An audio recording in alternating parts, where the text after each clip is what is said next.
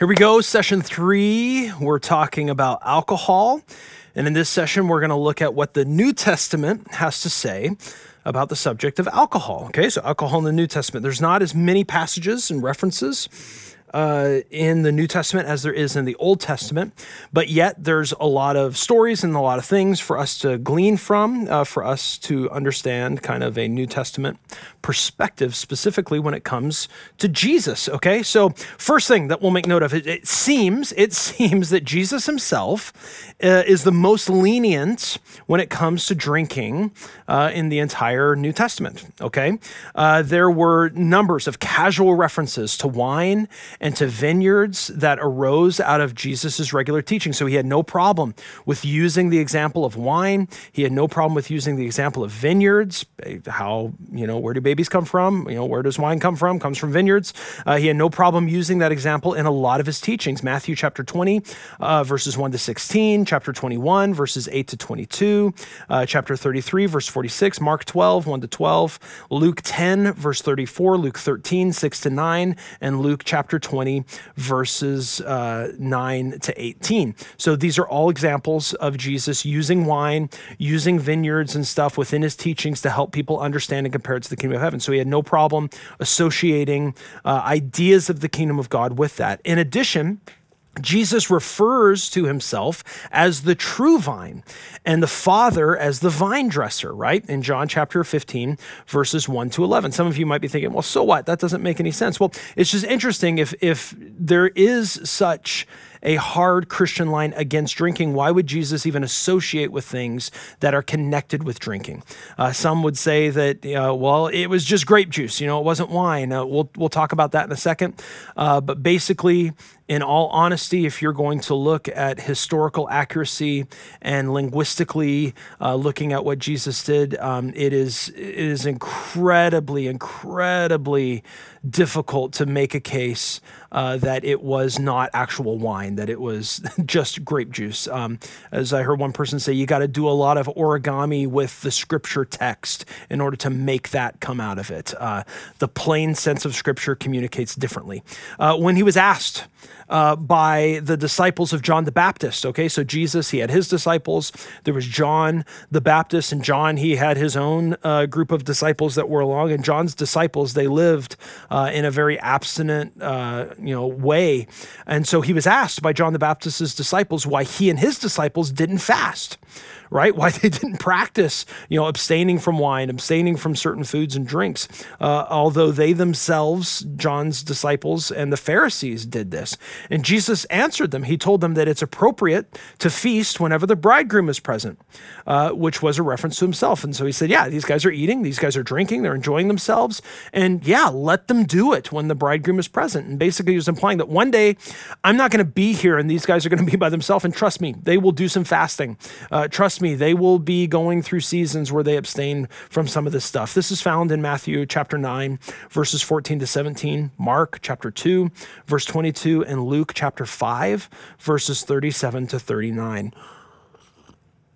Other interesting thing to note, Jesus' personal appropriation of alcohol, how Jesus used and interacted with alcohol. I want you to do this. In Matthew chapter 11, verse 19, Luke chapter 7, verses 33 to 34, Jesus was accused, there was allegations that were brought against Jesus of being a drunkard and a glutton. All right. So they were accusing him of this. This was in major contrast to John the Baptist, who did not drink any wine or any strong drink, according to Luke chapter 1, verse 15. That's why, stated earlier, there was the questions about Jesus's disciples about fasting. And so Jesus obviously was in a position to have this accusation brought against him. Now, clearly, Jesus was not a drunkard, okay, because he was sinless and he wouldn't go there. The text makes that clear. However, given that Jesus was considered to be a drunkard, what this would mean about Jesus's personal appropriation of alcohol was that he was around it. He was probably partaking in it. He was around other people that maybe went a little too far with it. We're told that Jesus regularly, or Jesus did in certain occasions, whether it was regularly or not, I don't know. Again, don't want to go further than Scripture, but Jesus did have occasions that brought accusations against him where he was around other people who were sinners, who were prostitutes, who were tax collectors, people who were quite possibly given to strong drink, maybe they were taking it a little too far. So he was running around with some of the people, or he was hanging out with some of the people that did practice these things, and it caused people to bring the same accusations against him. At the very minimum, we cannot conclude that Jesus abstained from alcohol, okay? This is also just implicit in his words at the Last Supper. That he would not drink again until the eschaton. Yet we're inclined to go further beyond the question of his own appropriation of alcohol into his assessment. And we see that his assessment of alcohol and how he interacted with it was clearly positive. And so Jesus, he told his disciples that, again, going back to the Last Supper thing, that yes, that night they were enjoying alcohol, or they had it with the supper and had it there. And he said, now I'm going to abstain from the cup until, my work is done. So basically entering into this time where there would be a vow, and he told them that he wouldn't drink again. Probably one of the most famous stories that surround it that gets used, and people try to refute it, and people try to talk about it, but it's plain Scripture, is Jesus's first miracle that's recorded in John in chapter 2. Many of you know that's the wedding feast of Cana, and you understand this first miracle was turning water into wine, and not just a little bit. It's not just like a cup trick and woo, there it is. No, we're talking about roughly 120 to 180 gallons worth of wine.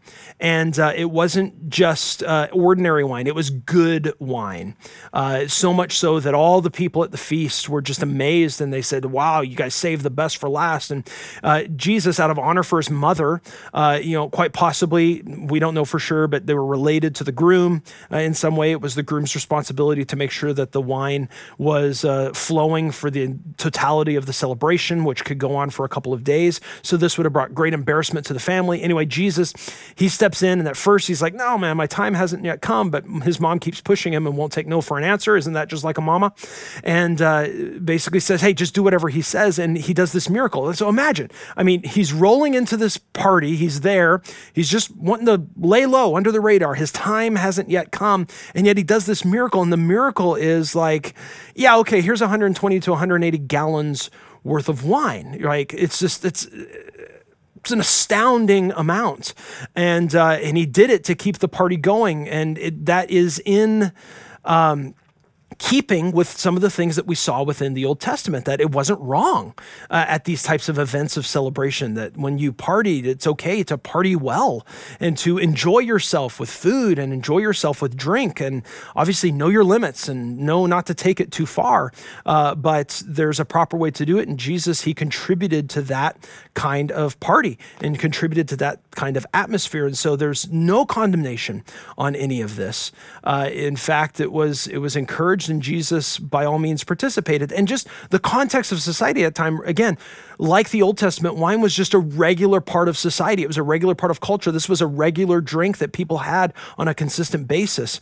And so Jesus, he had to interact with it, and he had to engage within it. But obviously he did it in a way that was honoring to God, and did it in a way that wasn't condescending. So that's like, just historically, when you look at it like that, it's so easy to see from the specific examples in Scripture, from the different texts, the different accusations that were brought against it. Jesus interacted with it. He affirmed it, but obviously he would never cross that line. And, like I said before, if you're getting into the actual words, it was actual wine. It wasn't grape juice. Attempts to downplay the alcohol content of the wine in Jesus's day are just simply not an accurate portrayal of the Scriptures, and it's not an accurate portrayal of the reality of the day.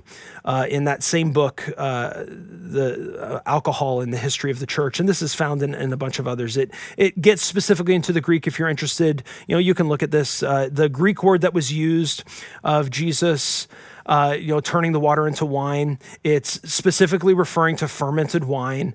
It's the same word that is used in and around don't be drunk with wine and doing that. So there's the potential, obviously, to get drunk all of it. And so when you know the customs of the day, you know there's no reason to doubt. And even just looking into the original Greek, there's no reason to doubt that it was exactly what we would just automatically assume it is, that it's wine. Like it's wine. If you take it too far, you could get drunk off of it. That was the kind of substance, and that was the kind of wine that was around in Jesus's day.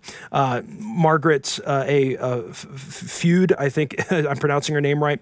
She wrote in her book, "We cannot, in all honesty, twist it to mean, as some would like, that the wedding guests were just simply drinking plain grape juice." And then she quotes T. Furman Hewitt.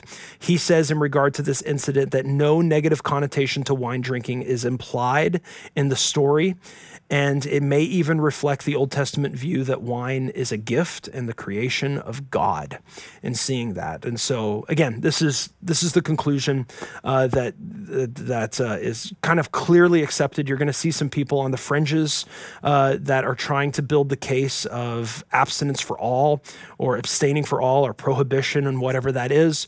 They will try to convince you or try to demonstrate that it wasn't actual wine, it was grape juice. And in my everything that I've studied, everything that I looked at, that's just simply not the case.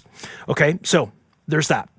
Okay, let's move on. Alcohol in the rest of the New Testament. So we looked at Jesus' interaction with it. Let's look at the rest of the New Testament, okay? In regards to the broader teaching of the New Testament, the rest is just a very similar assessment of it, and specifically a similar negative assessment of drunkenness that the Old Testament portrays, okay? So you have clearly the use of alcohol in a healthy way, it being enjoyed. You see Jesus and his disciples enjoying it. You see the parties taking place. But then you also see very clearly, unashamedly, that there's negative connotations and there's negative things that are connected to drunkenness, the abuse and misuse of alcohol. You see it in Matthew 24, verse 29. You see it in Luke chapter 12, verse 45, 1 Corinthians 5, 11, 1 Corinthians 15, 34, 1 Peter 4, verse 3, Revelation 14, verse 8, 17, verse 2 and 6, and Revelation 18 and verse 3. So these are all negative assessments of drunkenness. Drunkenness, no. Do not be given to too much drink. It's bad. It leads you astray. So stay away from that. Again, just reinforcing having healthy boundaries around this thing that can be a gift. It can be a blessing, but the abuse and misuse of it can lead you astray. All right, John.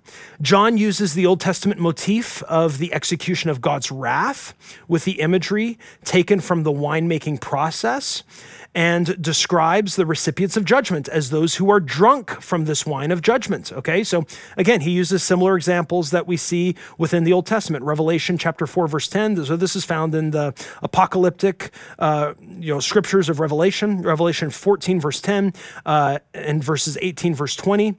Or through 20, Revelation 16, verse 19, and Revelation 19, verse 15. He goes on, due to the pending judgment of God, the New Testament uses the imagery of drunkenness as it relates to eschatological preparedness, okay? So being prepared, for the latter times. You see this expressed in Luke chapter 21, verse 34, Romans 13, verses 11 to 14, 1 Thessalonians 5, verses 6 to 8, and 1 Peter 1 and verse 13, chapter 4, verse 7, and 1 Peter 5 and verse 8. We're told that believers are not to be drunk in this eschatological sense, all right?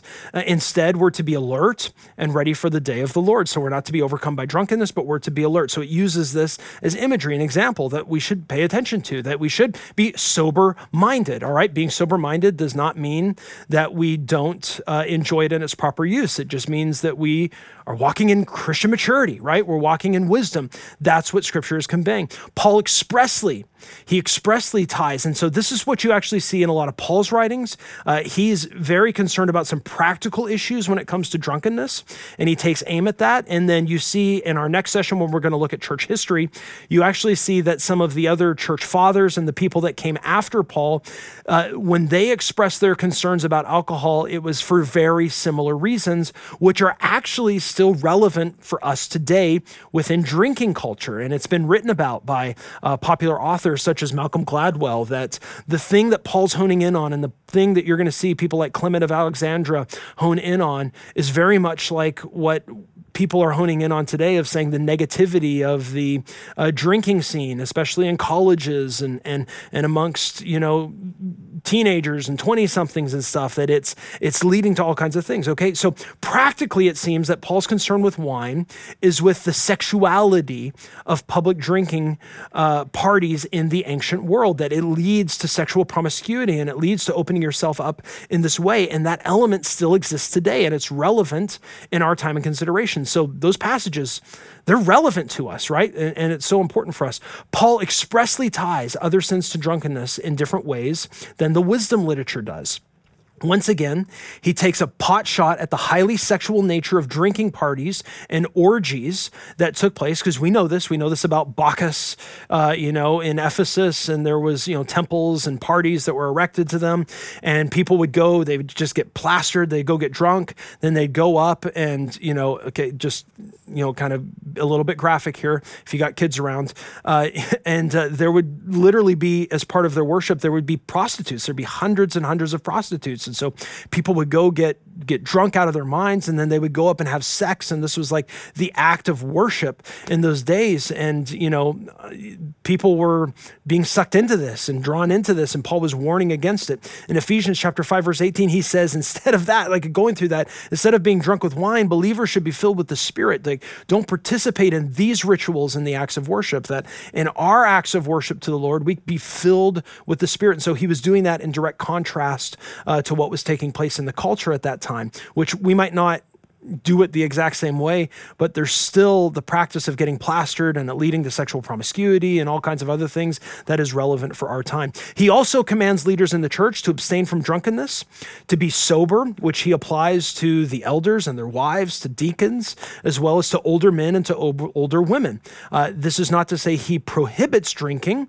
He prohibits the overindulgence of it, all right? Romans 12, verse 3 talks about this. 1 Timothy 3, verses 2 to 3 talks about this. And verse 8, 1 Timothy 11, verse 2 talks about this. 2 Timothy chapter 4, verse 5, Titus chapter 1, verse 7, and Titus chapter 2, verses 2 to 3. Okay, so this is all talking about this. But it's interesting to note the prohibition of overindulgence here should be understood along the same lines as the prohibition of gluttony and of slothfulness and of greed. Again, when he talks about drunkenness, he doesn't just talk about it in isolation. He talks about it with these other things. And so, again, we shouldn't give one interpretation to drunkenness and a different interpretation to things like gluttony and slothfulness and greed. Again, they're to be understood together. So how we address gluttony is not with abstinence of food. How we address slothfulness is not the absence of rest. How we address greed is not the absence of money. It's the healthy expression of these things. And again, logically, we should apply the same thing when it comes to alcohol and when we see that he's speaking about drunkenness. Again, remember, it's important to remember that the abuse of something does not nullify the proper use of it, okay? And this is clear within Scripture and clear with how church leaders and Christian leaders have walked this out. And people walk this out, really, even not just Christians, just people who understand healthy living, they walk it out in this way. Okay, let's wrap this up.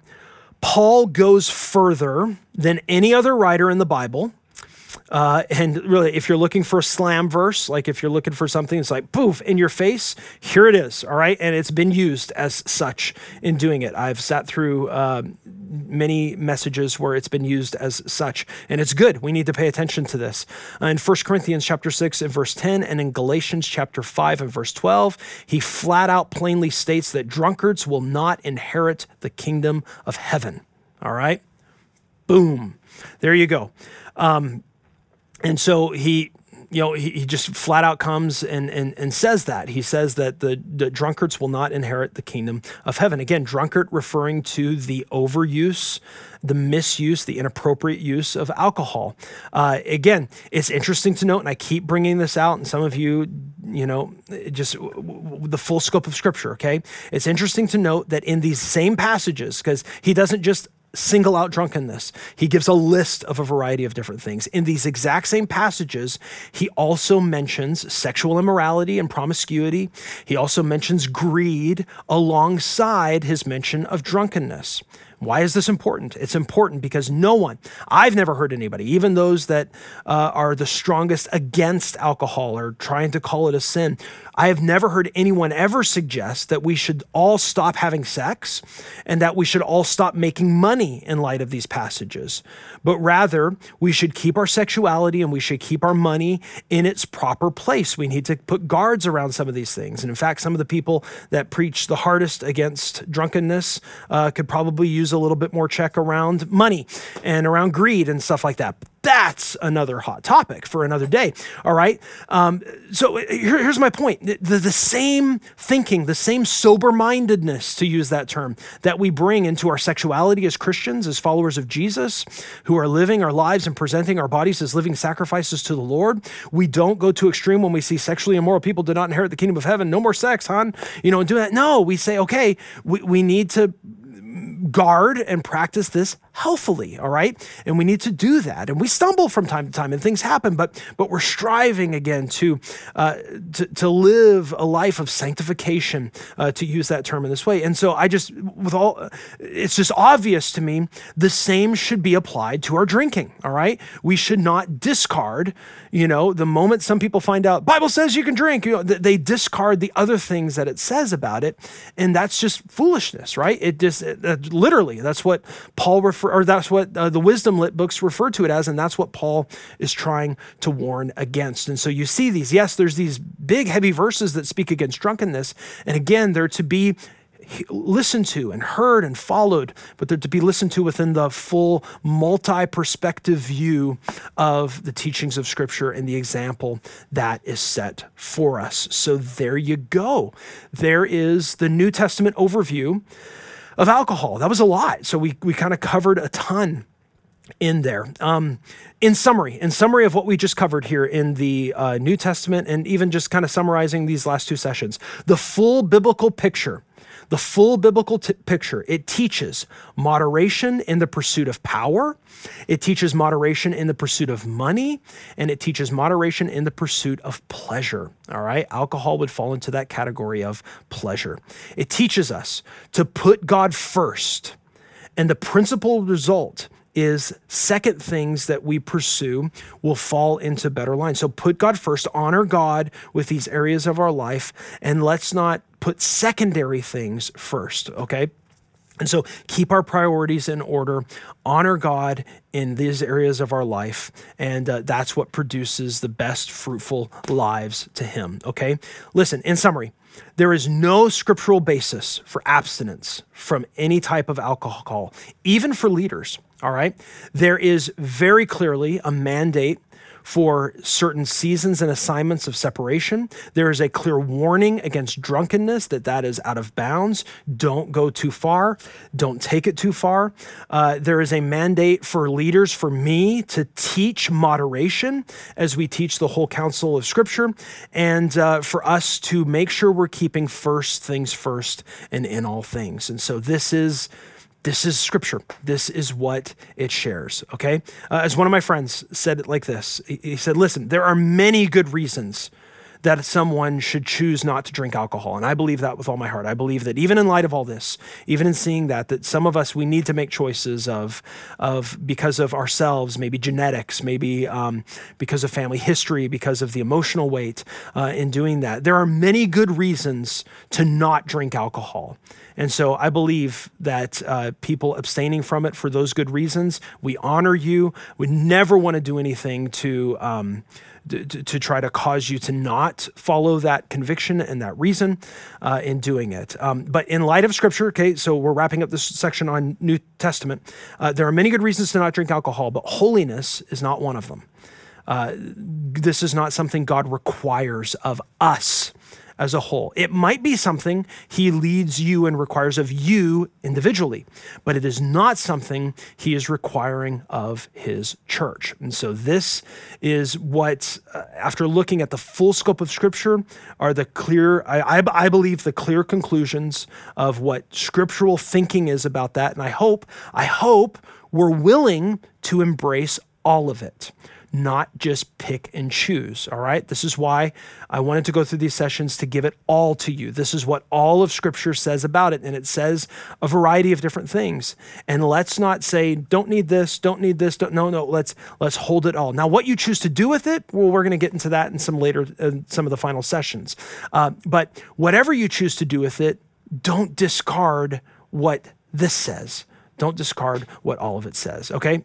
Done. Let's wrap up this session, and we'll come back, and we're going to do a session I love. I'm looking forward to. I kind of geek out over this stuff. Some of you might not be as interested in this, but I want to do a brief sketch of alcohol within the history of the church. So that's session 4, okay?